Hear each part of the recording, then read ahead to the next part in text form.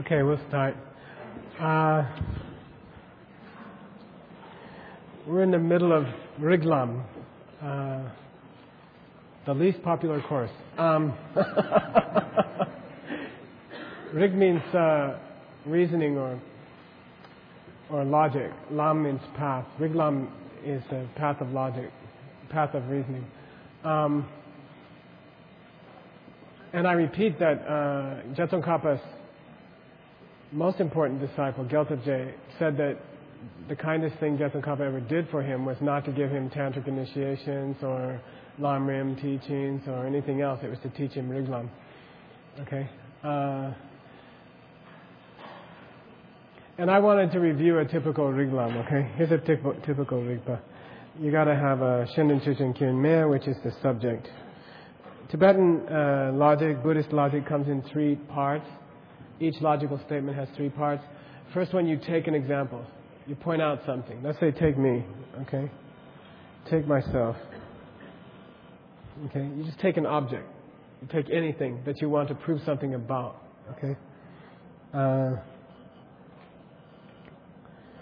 I should study and practice more seriously.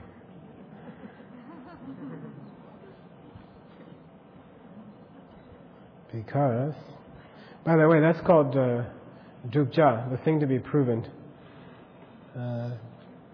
Because I'm going to die tonight.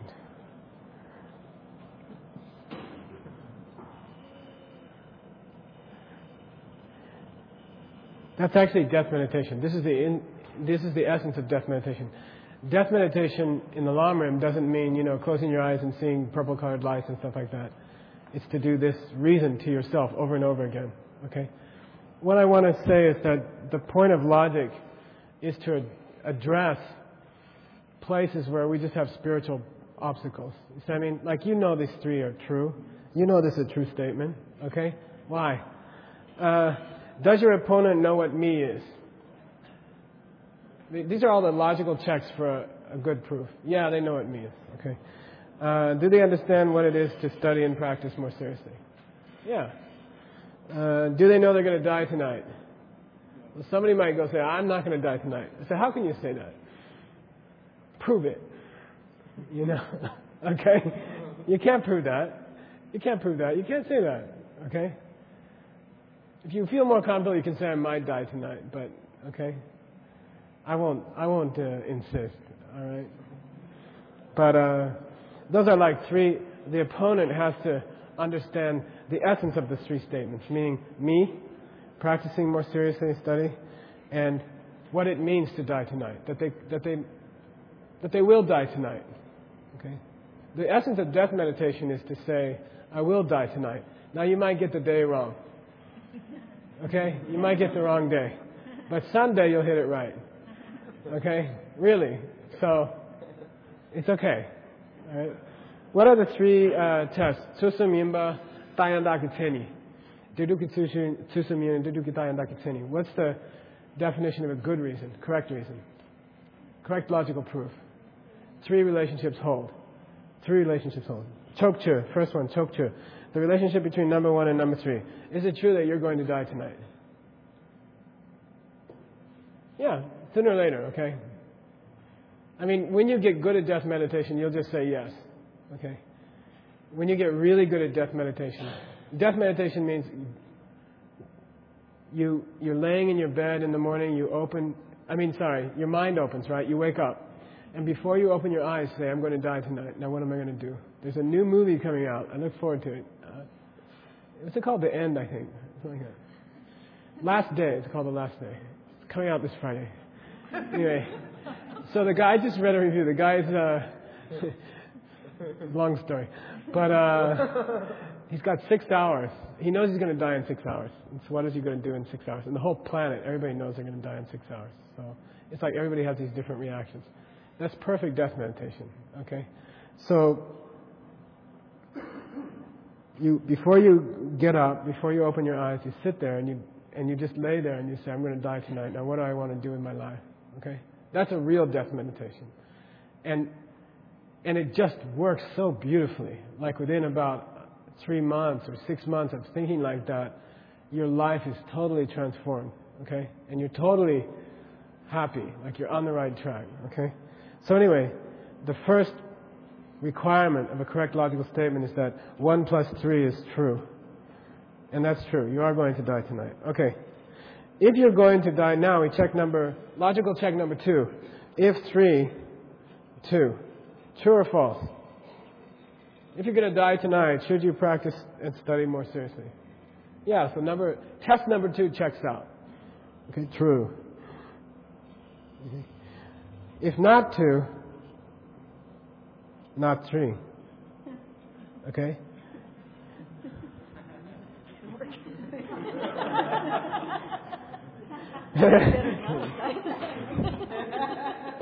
Is it true you shouldn't study and practice more seriously if you're not going to die tonight?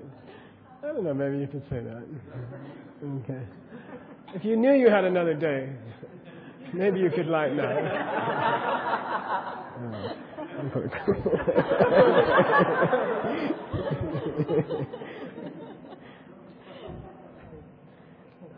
Maybe it's if I don't study and practice more seriously, I will die tonight. Anyway, something like that. The point here is that the reason to learn logic, okay, is that there's 2 kinds of objects that you have trouble about. They're called kokyu and shinto-kokyu. Hidden and very hidden objects. Emptiness is called a hidden object, okay? This is called ngungyur, evident reality, obvious reality. Colors and shapes and things you can see and taste and touch, okay? Then there's a thing called kokyu, which is like hidden reality, like emptiness. And then there's shinto-kokyu, which means very hidden reality, which is like the subtle workings of karma and its consequences. You know? Like, what is it that made the lines on the ceiling or what made the scratches on the floor tiles? You know, each one. What's the karma for you to have to see that? You see, I mean, only a Buddha can tell you that. An Arya can see emptiness directly. And then normal people can see this. So really there's 3 levels of reality going on all the time. And I had a beautiful debate in Ganden, Shartse one night, wiped them out. And they were trying to, you know, it was very beautiful because we came at it without knowing what we were doing. We all hadn't reached that subject yet. But we decided that those 3 realities shift for each person. You see what I mean? Like for a Buddha, everything is reality level number 1. You see what I mean? And emptiness is no shakes for them. So to them, it's the same as colors and shapes. You see what I mean? We had this huge debate about it. Really, what those 3 realities are depend on where you're at. And for one person, this can be very deep or it could be obvious. You see what I mean? So what's the point here? There are certain things that at our level, if you are who you seem to be, that you can't see. And you won't be able to see. You see what I mean? And you need to use reasoning to see them. And one of the things is that you're going to die tonight, you know. Like to see, actually the drupcha here is this one. To believe that you should really practice as if your hair was on fire, they say. You know, that you should do your Dharma practice with the same kind of intensity that you would try to put out a fire if your head caught on fire. The reason you can't do it, and the reason you have, you know, you come to me and say, I'm doing 23 minutes of meditation because the reason you think like that is that you can't see the truth of that. You see, I mean, you can't see the truth that you should do it because you're going to die tonight. You giggle when I say you're going to die tonight, you know what I mean? And you just don't believe it. You have a spiritual obstacle towards perceiving that directly. It's true. It really is true. And then you have this block about it. You don't feel comfortable about it. It sounds funny. Come on, maybe like when I get as old as my grandfather, but come on, I got things to do, you know. I got a check coming in on Monday. You know what I mean? I can't die tonight. I won't die tonight. You know what I mean? And you believe it. You really believe it. So logic is good for those things. Prove things to yourself about your spiritual life that your normal mind doesn't want to admit. You know? Learn the rules of logic. Learn the rules of how to prove things. And then when you do your daily meditations, prove it to yourself. And then do it over and over again. And then you can't deny it anymore.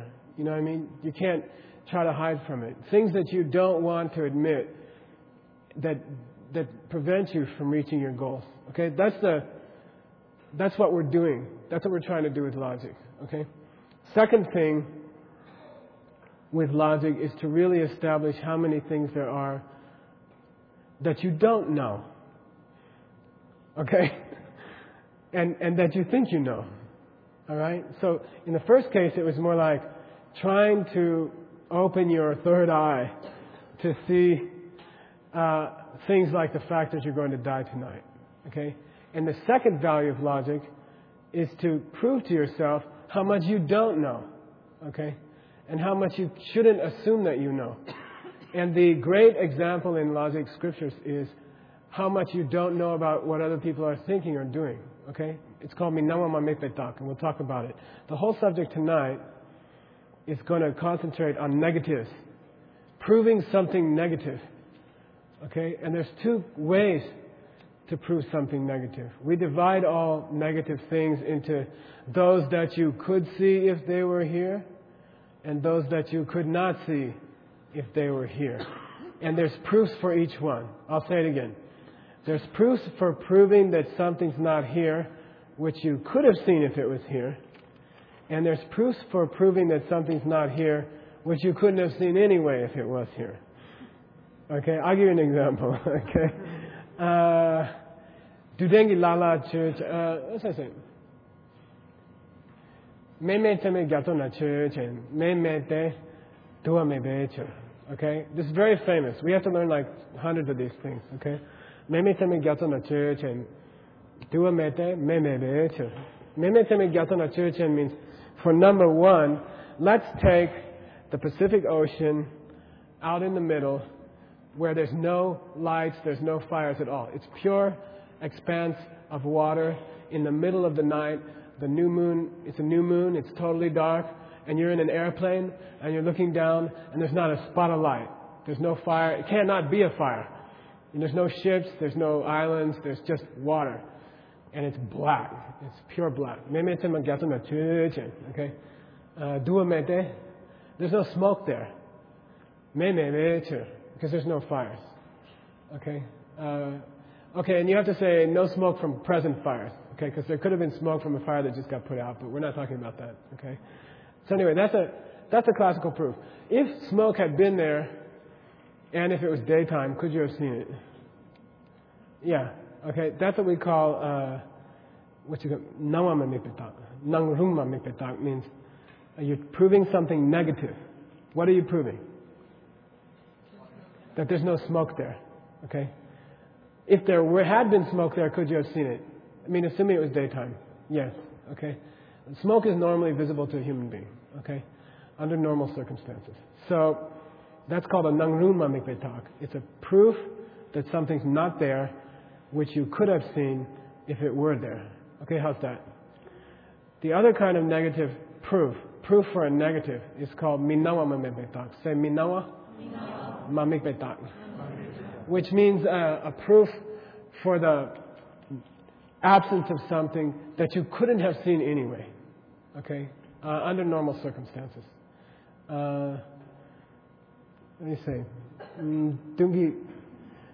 Dungi Sashi Church.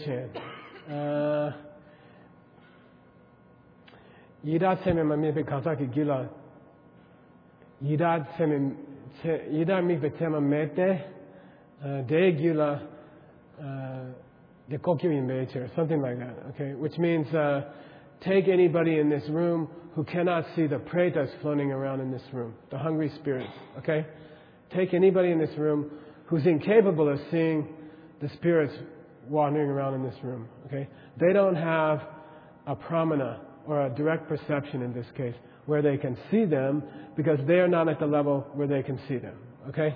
And that's a proof. Right? What it means is to a normal person, pretas are invisible anyway. You can't see them. So that's what we call a minawama mipita, a proof to prove the absence of something that they couldn't have seen anyway under normal circumstances, at their level. Okay, two kinds of proofs of a negative. Okay?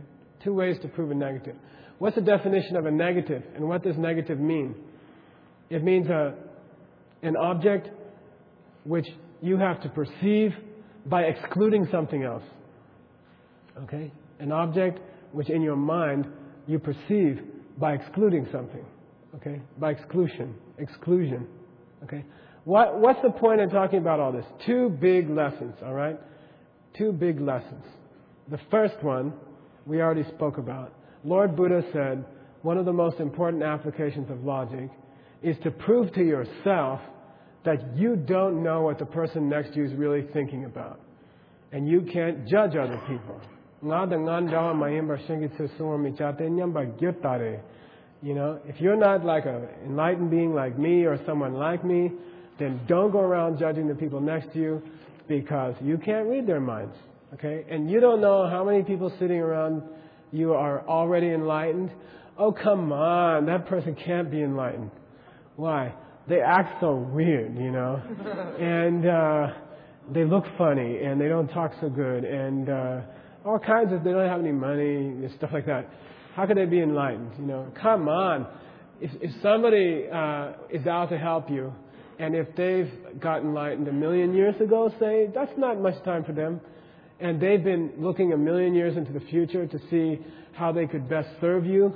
And they decided that they should sit next to you and pick their nose or something so you could learn patience or something, you know, something like that. Who are you to say? I mean, there are millions of enlightened beings in the universe. They can emanate countless numbers of bodies around the planet.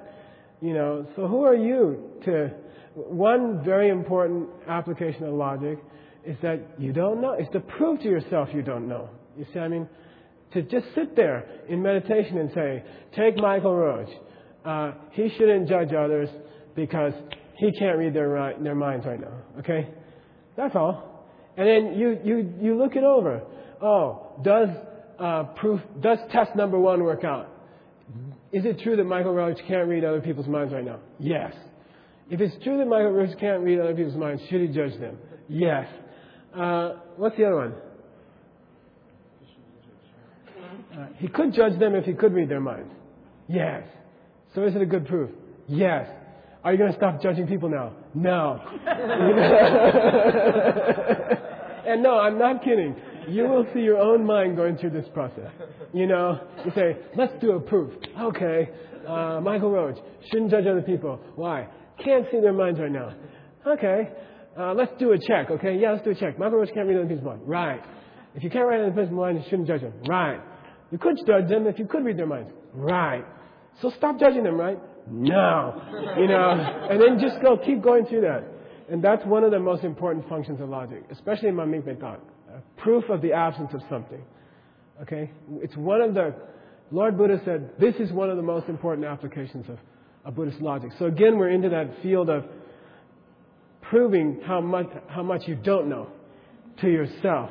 So you stop...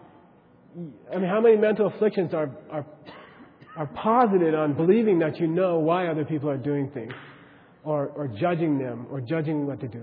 Does that mean that if you see some guy go up to a lady and hit her in the head and steal her purse, you should say, I don't know, you know, maybe she's a karate master and he's her student and, you know, or something like that. Not like that, okay? Based on what you know, if you see violence being done to another person, you have to try to stop it. Okay? Are you objecting to the person's state of mind? To their apparent state of mind, you can say yes. To what they seem to be doing and seem to be thinking, I object. And I have to move. I have to do something. Can you judge the person 100%? No. Okay, maybe the timer to the atom bombs under the World Trade Center is in that purse and he's an FBI agent. And, you know, I don't know. But based on what I know, I have to help this woman.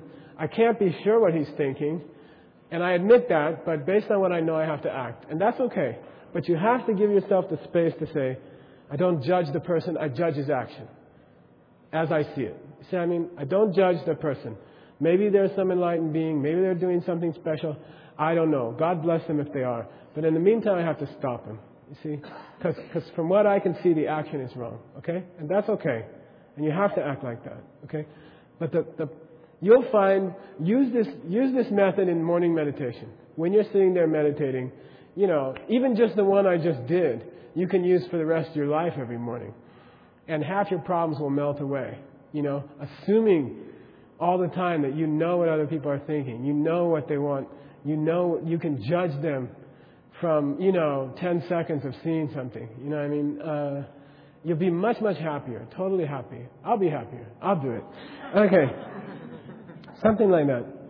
Second application of that reason is improving emptiness. Okay? To prove emptiness.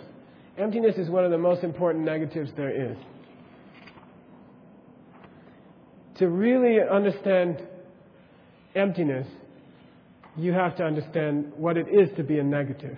What it is to be a negative. There are two kinds of negatives. Okay? Negative in general is called a gakpa. Okay?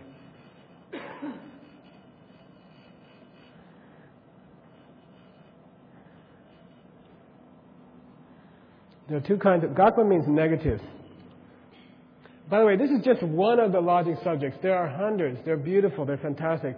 I chose one because, the readings are 300-400 pages long. I had to choose one, okay? But I think it's maybe the most important one, next to Chichedar, but we did that last week. Gakpas are negatives, okay? Two kinds of negatives exist.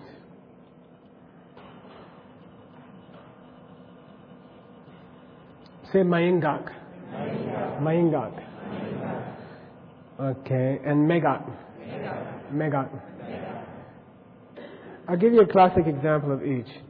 But in general, you can think of the first one as saying that something is not something.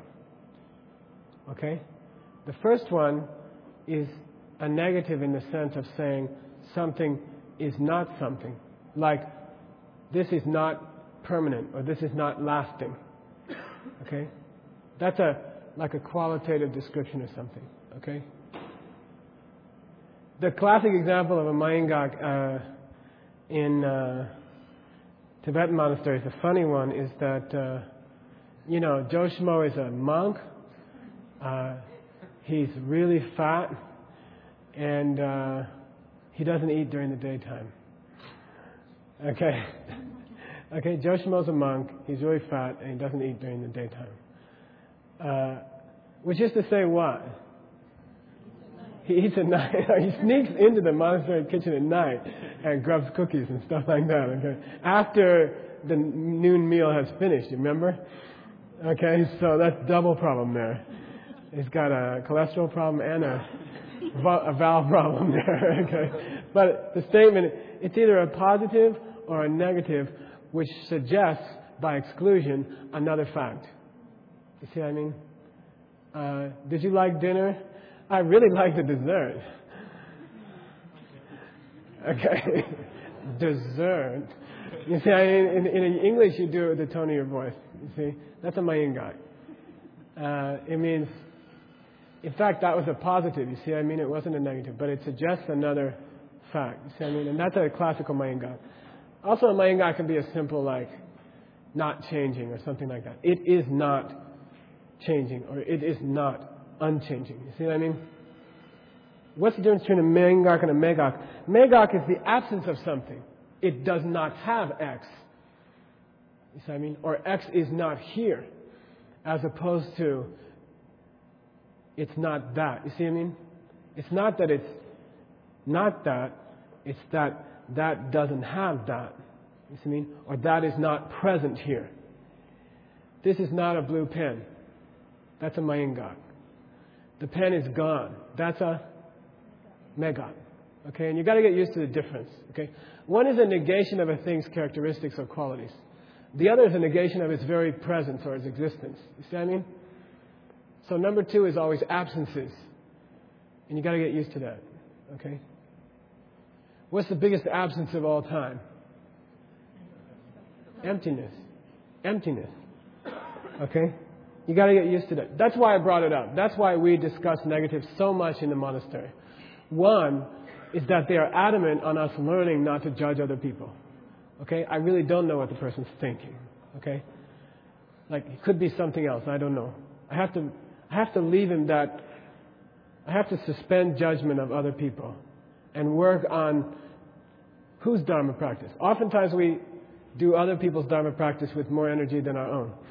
You know, like, you should be more nice. You should, you know what I mean? And then we don't even spend that much time on our own Dharma practice, okay? Then the second kind, megak, just the absence of something. Something's not there, okay? My pocket's empty, okay? That's a megak. There's nothing here. Proof of an absence. Why? Because I can hit the bottom and there's nothing there. Okay? Something like that. That's a proof for a megak, okay? When you talk about emptiness, you get all these strange ideas, okay? By the way, Buddha said everywhere, emptiness is a megak, okay? Emptiness is the absence of something.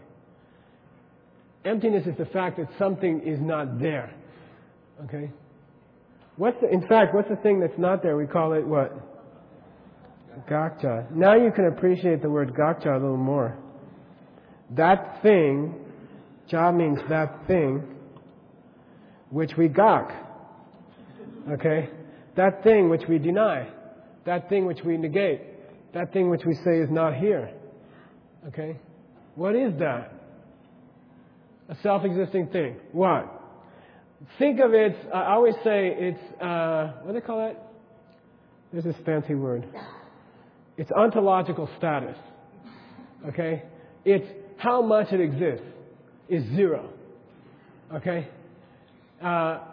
It's a two-headed, 40-foot purple elephant rampaging through this auditorium at this moment, crushing seats, smashing people, Roy's out, flying out the window. You know what I mean? Like, it has as much existence as that. Okay? It always did, it always will, it does now. A self-existent object. Okay? That thing which emptiness is empty of. Okay? The absence of which we call emptiness. Okay?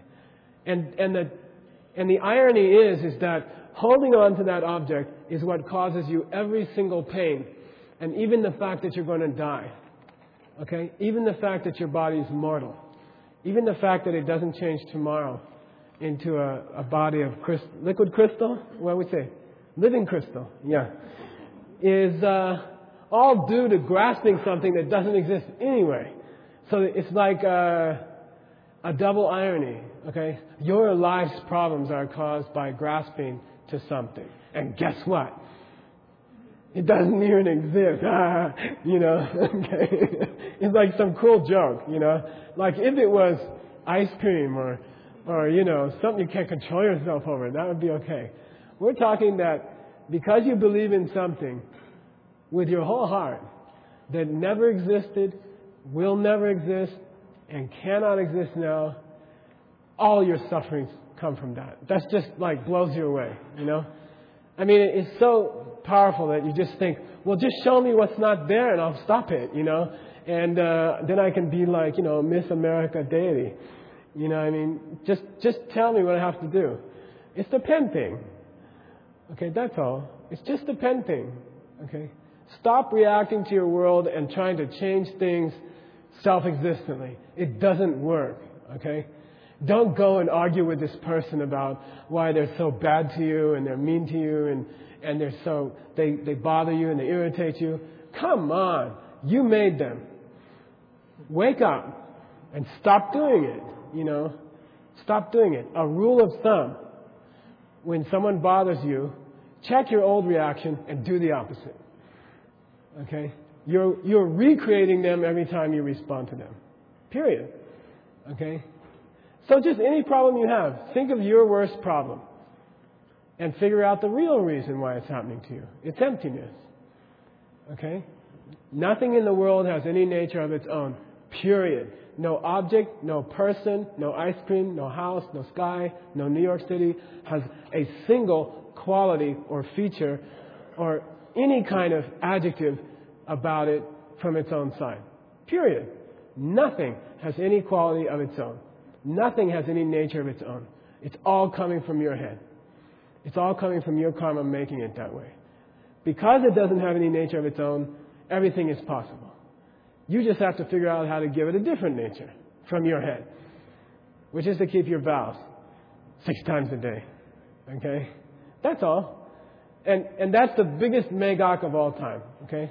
So megach, the absence of a self-existent thing. You can no longer blame a single other person or object for anything unpleasant in your life. Just forget it. And then you're out of here. You know what I mean? Just forget it. Is it still right to go and stop a mugger? Yes. Who created them? The person getting mugged. Okay? But that's a different question altogether. Why do you stop them? Because it's the right thing to do. Will you stop them? Don't know. Okay? That's a whole different question. Okay? Will they stop because you're trying to stop them? Maybe yes, maybe no. That means you didn't stop them. Okay? Is it the right thing to try to stop them? Of course, you have to try. Okay? Why? Because it's going to make you a Buddha, and then you can explain this stuff to people. How's that? Okay? That's all. You got to get used to thinking like that. Okay? You got to get used to thinking like that. To continue to try to manipulate a world as if it were self-existent will only continue to bring you suffering. Period. Your whole old way of reacting to every problem you ever had is wrong. Okay? It just won't work. And how old do you have to get before you're going to admit it? You know what I mean? Just face up to it. You know, someone bothers you, stop bothering other people, and they'll go away. Okay? In the meantime, you can discuss. You can say, you know, hey, you know what? That really bothers me. And they can say, I don't give a, you know, and you can say, okay, well, I just want to tell you, you know.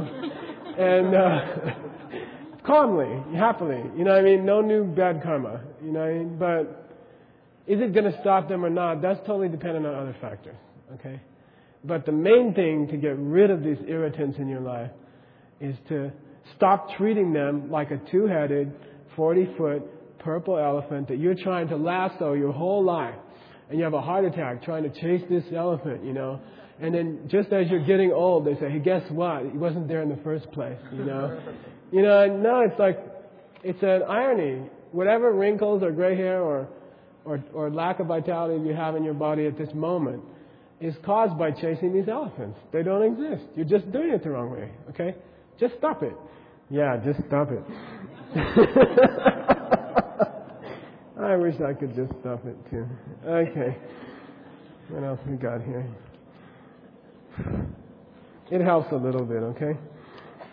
Somebody told me today, I think yoga is better than emptiness. I said, why? They said, every time I get mad, I can't remember emptiness. But if I just did yoga, I feel pretty good. I don't get mad. So I think okay for an intermediate step. Okay.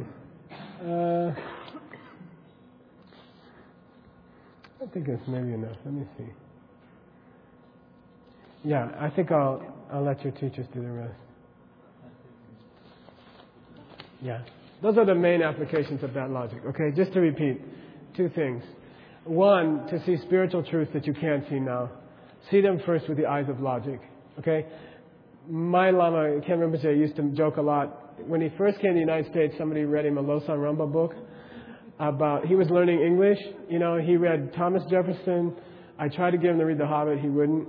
And then somebody read him a Losang Rampa, and they held the guy down, and they drilled a 3rd eye into his skull. You know, and then he got a 3rd eye. And Rinpoche thought it was so funny, you know. He said, oh, 3rd eye, you know. Yeah, 3rd eye is logic, you know. 3rd eye is just, you can see all these things with your 3rd eye of reasoning that you can't normally see. For example, the truth that you don't know what the people around you are thinking. You really don't know. So work on it every day. Go home, work on it. You know, prove it to yourself over and over. That's called Qigong, okay? Qigong is analytical meditation. You go home, you say, Michael Roach, okay? Okay, yeah. Michael Roach, take Michael Roach. He shouldn't judge other people because he can't read their minds, right? Right. Check it out. And then you do the law of 3 logic checks. Is it true that Michael Roach can't read other people's minds? Yes. If you can't read other people's minds, so you're trying to judge them. Right. If you could read their minds, could you judge them? Maybe. So you shouldn't, right? And then, you know, there's this long silence while your mind is like deciding. Okay, I'm not kidding.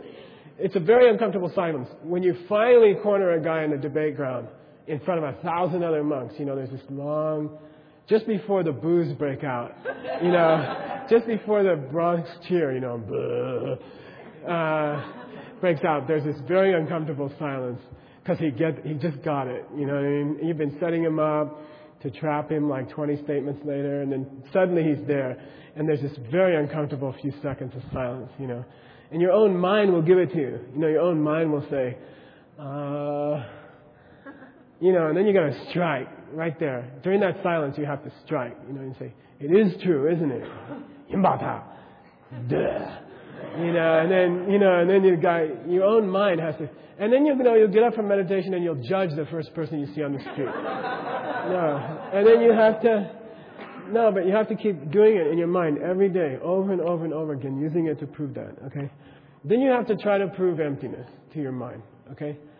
Then you have to try to prove it logically. Go over the painting over and over and over again, okay? Why it's wrong to react to other people the way you used to. Why it's wrong to get upset at them or try to talk them out of it or try to struggle with them or have friction with them or conflict with them, because that's not where they came from. That's not what made them come into your life this afternoon. They came into your life through totally other forces.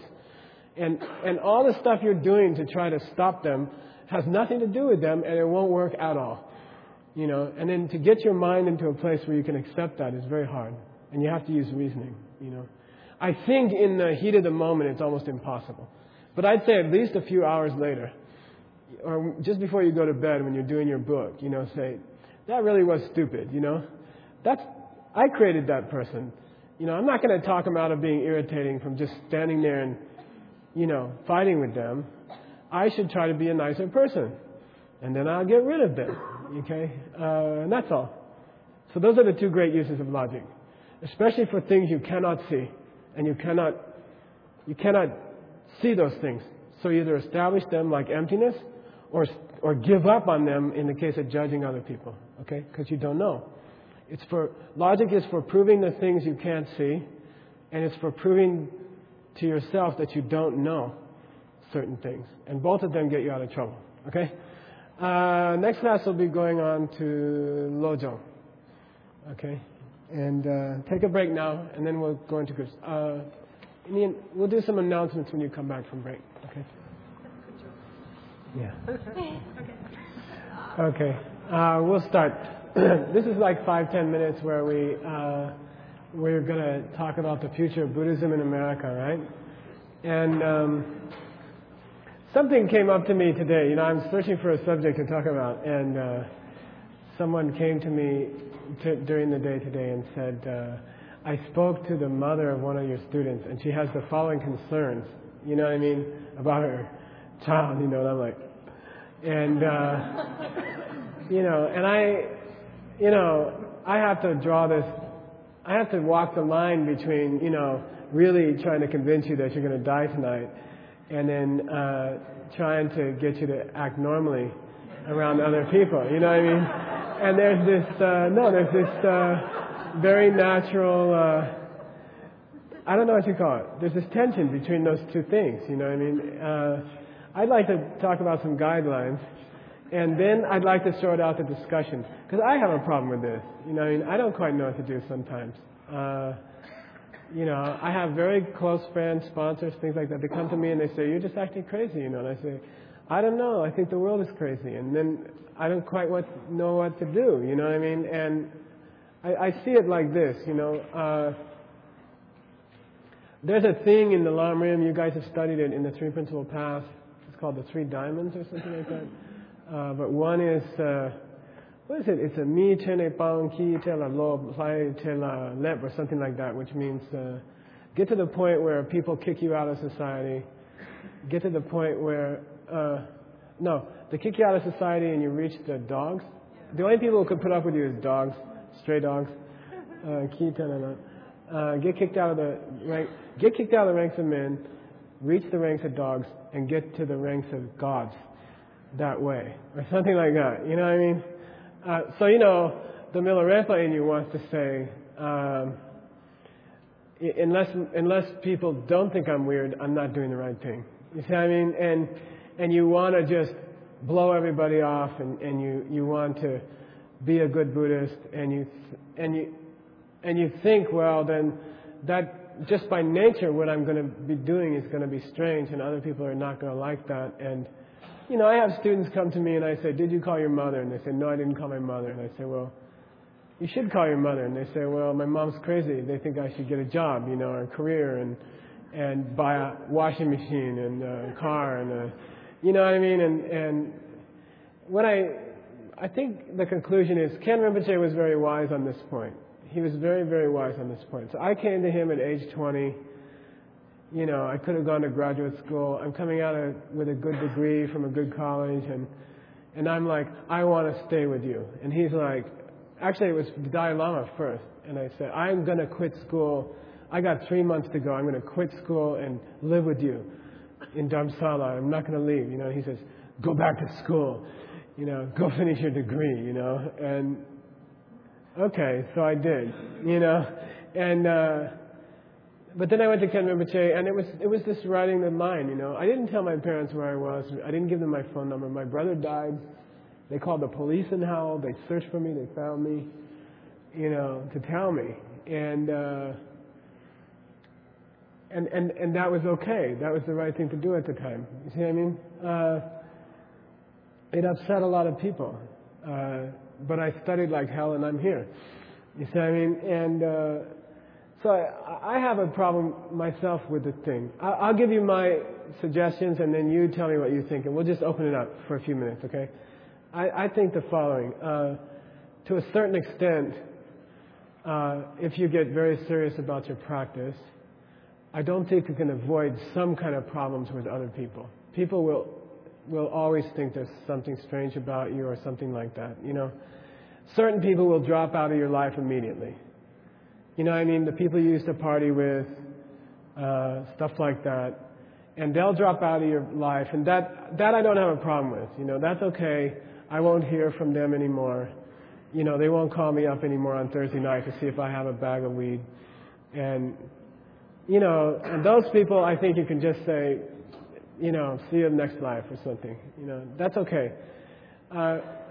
Your family is not going to drop you, or probably doesn't want to drop you, and you don't want to drop them necessarily. So what do? On the one hand, the Buddha said, kill your father, kill your mother, meaning be willing to leave your family behind if that's what it takes to do your practice. On the other hand, you have wise men like Ken Rinpoche, whom my stepmother's in love with. She comes once a year, spends a day or two with us, and he's very kind to her. She sends him Christmas cookies, and he sends her kapse for New Year's. And they have this symbiotic relationship, and they like each other. You know what I mean? And he was very careful to cultivate this relationship with her so that I could practice nicely. You know what I mean? And so I think on one hand you have to really... What I'm saying is that there's some kind of middle path there between ignoring them completely and moving back home and getting an 80-hour job. You know what I mean? There's some kind of compromise there where I think the first extreme to avoid is unnecessarily alienating the people who love you. You know what I mean? And I think you can do your practice very well without hurting them. You see what I mean? So I think if you really try hard, if you're really a bodhisattva and you're really exchanging yourself and your parents or yourself and your friends or whoever it is or your job, people at your job, I think there's a middle way. I think my experience is that if you're really practicing well, you're more considerate of other people. Like, the better your practice is, the more carefully you walk up steps so that you don't wake anybody up. You see what I mean? The more careful you are to wipe the toilet seat, the more careful you are to not to bother or impinge or to inconvenience other people. I think it's a sign of your practice that you're not inconveniencing other people, even in a little way, like standing in the middle of a walkway when someone's trying to get by. You just automatically go to the side because you're always thinking about other people. That's I think that's just if your practice is good, I think that your natural relation with those people will be that you're very concerned about how they feel, and you're thinking about how they feel, and you want them to be comfortable, and you're doing the very best you can to make them comfortable within the absolute border of your practice. You know what I mean? Like, I have my practice. I don't want to die like everyone's been dying around us. I don't want to get old and not be able to do the things I have to do. And here's my line. You know what I mean? And so on the one hand, you're very strong. And that comes from good practice too, where you have no doubts. You're willing to lose those things. You're willing to lose your family. You're willing to lose your friends. You're willing to lose your reputation in the eyes of other people. If you know this is the right thing to do, and you know that this is the practice that you have to do, then you do it fearlessly. You see what I mean? But coupled with that is this intense consideration and sensitivity to how other people feel and how they're taking you, and whether or not alienating them is necessary. You see what I mean?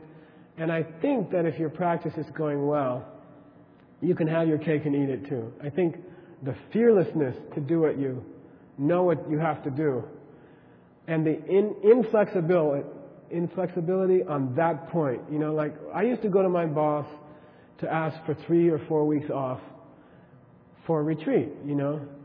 And I went to him and I said, you can cut my pay $20,000. You can lower my position from vice president to supervisor of 3 people. You know, you can take away my benefits, but I'm going for 4 weeks. And I believe in it, and if you want to fire me, do it now. You know what I mean? And you're just fearless, you know what I mean? And you have to go in with your mind ready to get fired. You know what I mean? There's this thing about negotiation in the diamond business. They say, draw your line, make up your mind, and go in and be ready to lose the deal. You see what I mean? Be ready to be told, yeah, go home right now, see ya. You see what I mean? So fearlessness on one hand, but I don't think that on the other hand, with the same fearlessness and with the same knowledge and with the same beauty and successful practice, you are 10 times more sensitive to how your parents feel, or your brothers and sisters, or, you know what I mean? They go together. Fearlessness, fearless practice, dedication, loyalty to your practice, willingness to die for your practice, willingness to lose everything you have, even your name, even your reputation, even how people see you, willingness to lose that if it's necessary. But on the other hand, extremely sensitive to how other people feel, and happy to be sensitive, and doing all these beautiful things to other people, so that it's obvious to them that you're not crazy. You see what I mean? What I think happens is that people who are not very good at their practice, they get fearless, okay, and then they go and piss off everybody else. You see, and I add the word unnecessarily. You see, unnecessarily. They think to be a real yogi you have to alienate everybody, and that's not true. I don't believe it's true. You draw your line, you're fearless, people can smell it, people can sense it, but on the other hand, every chance you have to do a small kindness to your parents, you know, a small good thing for your family, a small kind thing for people around you, you walk down the street in your red suit, fearless, you know. And if you see one of the guys making fun of you need something, you give it to him. You see, I mean, that's the balance. And I think most of the tension that's caused with families and stuff like that comes from not really doing exchange of self and others. You're just a lousy bodhisattva. You got the dedication part right, but you're not really thinking of how they feel. How does it feel to bring somebody up for 20, 30 years, pay all their bills, take care of them with your whole heart, and then suddenly they don't want to call you for 6 months? You know what I mean? Come on. So give them a call. You know what I mean? That's just selfish. That's not bodhisattva. That's not some dedicated Buddhist practitioner. That's just selfish. You just don't want to. You see what I mean? It's not got anything to do with your... It's not going to kill you to go call them once a week or something. That's not going to ruin your practice or something like that. You just don't want to do it because you're lazy. You know what I mean? And then you're hiding behind this, oh, I'm a yogi, you know. I don't have to call them. You know, that's I think it comes from there. So check it out. A balance between fearless and totally. The better your practice gets, the more sensitive you are to other people, and the more you're thinking, how does my action affect them? Will they be comfortable? You know, a lot of Buddhists make other people really uncomfortable, unnecessarily. You know what I mean? The necessary stuff, okay. You know, I don't call people till 2 o'clock, period. So a lot of people get upset about that. Okay, so don't call me, I don't mind. I'm not going to answer anyway. You have to live like that, you have to draw your line. But then send them a Christmas card, you know, be nice to them, go take them some cookies. There's nothing wrong with both of those things. And I think if your practice is going well, you are fearless and totally kind and sensitive at the same time. And they sense it, you know. And my boss, toughest boss in the universe, he gave me the 3 weeks off. And he only took off $10,000. You know, and no, but I mean, if they sense that you're very sincere, that's the thing. And I think that 75% of the pissing off of parents and friends and fellow workers is totally unnecessary. I think you're just being selfish or thoughtless. And you can't do that. That you're not being a good yogi if you're like that. You see, I mean, good yogis have to do both. Okay, so that's my spiel. I want to ask people, what are your experiences about? How have you coped for the benefit of the rest of us with like people ostracizing you, or people saying you're weird now, I don't want to call you, or you know, parents thinking that you're in a cult. You know, I always say, what's your blood type? Because we had to buy the blood to drink tonight, you know, at the cult thing, and you know, which kind do you prefer? You know what I mean? Or something like that. But what are your own? I have continual. You know, I have these problems. You know, I still have these problems. You know, I have people like sponsor some project, and then they call me up and say, you know, it looks like a cult nowadays, and I'm like, it is a cult. You know, sorry. No, not like that. No, I mean, how do you balance between, you know, trying to follow your Buddhism with dedication and with your heart and not appearing weird to the outside world? And what do you do when you have little clashes? I think now just open it up, and then we'll stop in 10 minutes. And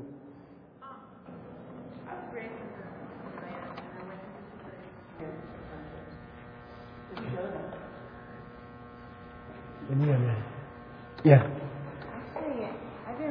Talk a little loud, because people... Everybody's been really supportive with me at work, and my friends, and they're really thrilled that I actually have a practice that I like, because I've gone through many practices where I didn't like it. I've only had one person knock it because, well, he's a very intensely judgmental person. And he says, oh, well, that's only for fools. And I said, oh, I'm sorry you feel that way. And we talked about something else. And then next time, he says, oh, where are you going? I said, oh, I'm going to go to my Buddhist class. He says, oh, that's very good. I'm really glad that that's good. I said, oh, okay. See you later. I think, I don't know. I guess maybe I've also had the karma to be seen as strange, so I'm just used to it. It doesn't faze me. I don't really expect anybody to think that I'm normal and I'm just like them or anything. So, I don't know. That's good. Yeah. I've also been very lucky for most of my outside my family life, and where I've never not said that I never claimed to not be Buddhist, or I was pretty open about being Buddhist in work situations and whatever, and I was very lucky that way. I think in the very beginning, my father was positive I was in a cult, and I would get there took him about 5 years till he, kind of got calm with that. But I found that the main concern that my family had was that they felt that I would no longer be a part of the family group around holiday situations.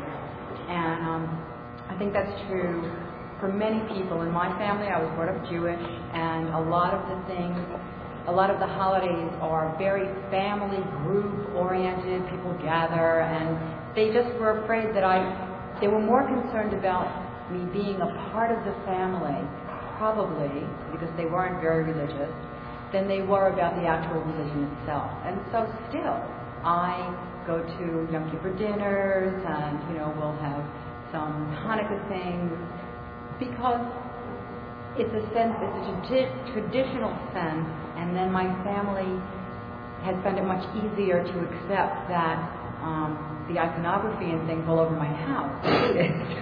Yeah. It doesn't feel, it still won't feel strange to them, because I also am the black sheep. I do take part in all the things that they would like me to, but not to make beliefs. I think that's an important point, that a lot of not alienating your family can be accomplished by attending 3 holidays a year or something, which I think is worth it. Like be there for Thanksgiving dinner and be there for Christmas. And Rinpoche has always been very supportive of that. He never held classes on major Western religious holidays, and he would say, "Go home, be with your family." You know what I mean? And he would encourage us to. And I think it's just practical. And I think a lot of the tension can be relieved just by that they know you're going to be around for those family things. Yeah. I think that parents want kids to be happy. And they put all this effort in there. And I think one just can share, like during the years, how you develop what you see, and let them always be a part of that thought. And if they see you're happy, then after a while they're happy too. So at least I experienced that with my strongly Roman Catholic parents who had a big major problem, kind of saying, this is worse than if you would have died, because we lost, the confidence that you're always being saved by God, because now you're, somewhere else. So it was very hard for them. But now, after 3 years, they're like, I'm still quite normal, and I call them and I tell them I'm happy, and then in a way they're okay with that. But I realized that something has changed, that I'm not that part of the family as I was. So there is something in their minds that they gave up, that I'm totally the same, like totally in their world. So they gave up that thing. So I am like a little alien in my own family. But I think that's the way how they can deal with it. So like give up a certain hope that I'm in their system. And I think that's fine. Yeah. Michael? Yeah. It seems that you were talking a little bit of consideration, because if you act like a bodhisattva, you have that concern for those people. And often a loved one, be it a spouse, friend, parent, it seems like they have a fear that you're harming yourself and your needs. The bodhisattva, in my understanding, we have to fit into society to some degree and take care of our needs.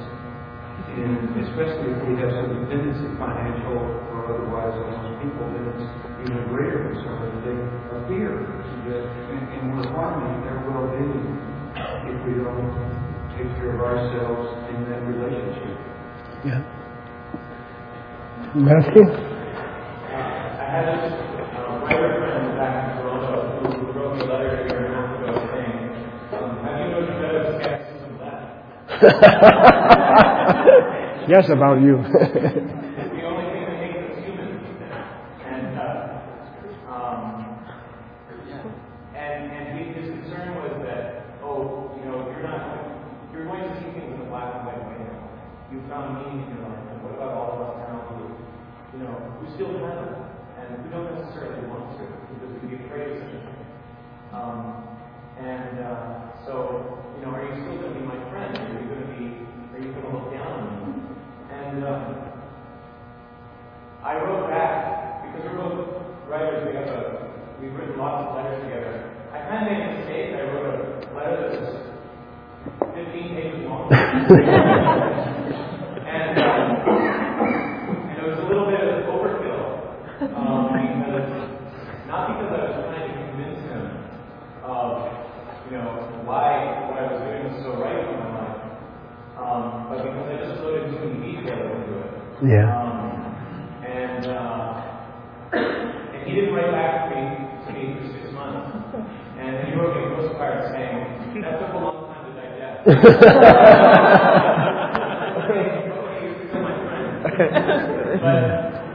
But the mistake that I made is that I tried to prove myself and that comes out of insecurity and it comes out of instead of just doing the right thing. And so, but otherwise, the people who would normally have problems with what I've chosen to do seem to see some kind of change in my life, and they're more happy about that than anything else. Yeah. I think the thing to be addressed maybe at the next time is how much do you want to try to defend what you do, or how much do you want to try to convince them, how much is appropriate. I think when you first get into the Dharma, there's a tendency to try to convince everybody else, which soon wears off.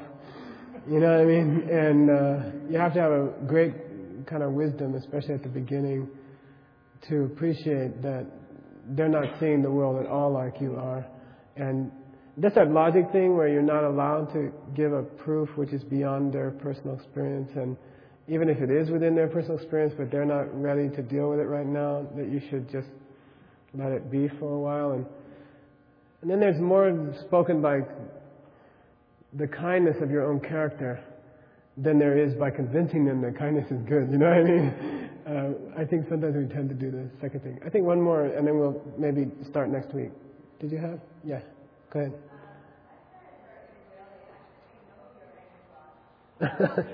You don't know which one is the anger box. Yeah. I like that. The main point she said is that you tend to speak more truthfully and more calmly. If you're really watching your vows carefully, truth disarms many negativities. If you're just totally truthful, which is hard, people sense it and people take it. It convinces people. Just the tone of truth in your voice convinces people. I think we'll stop there, and we'll do it again next week because it's a question. Yeah. I think using music and things like that can disarm people too. Okay. Yeah, make some good movies actually. All right, you ready?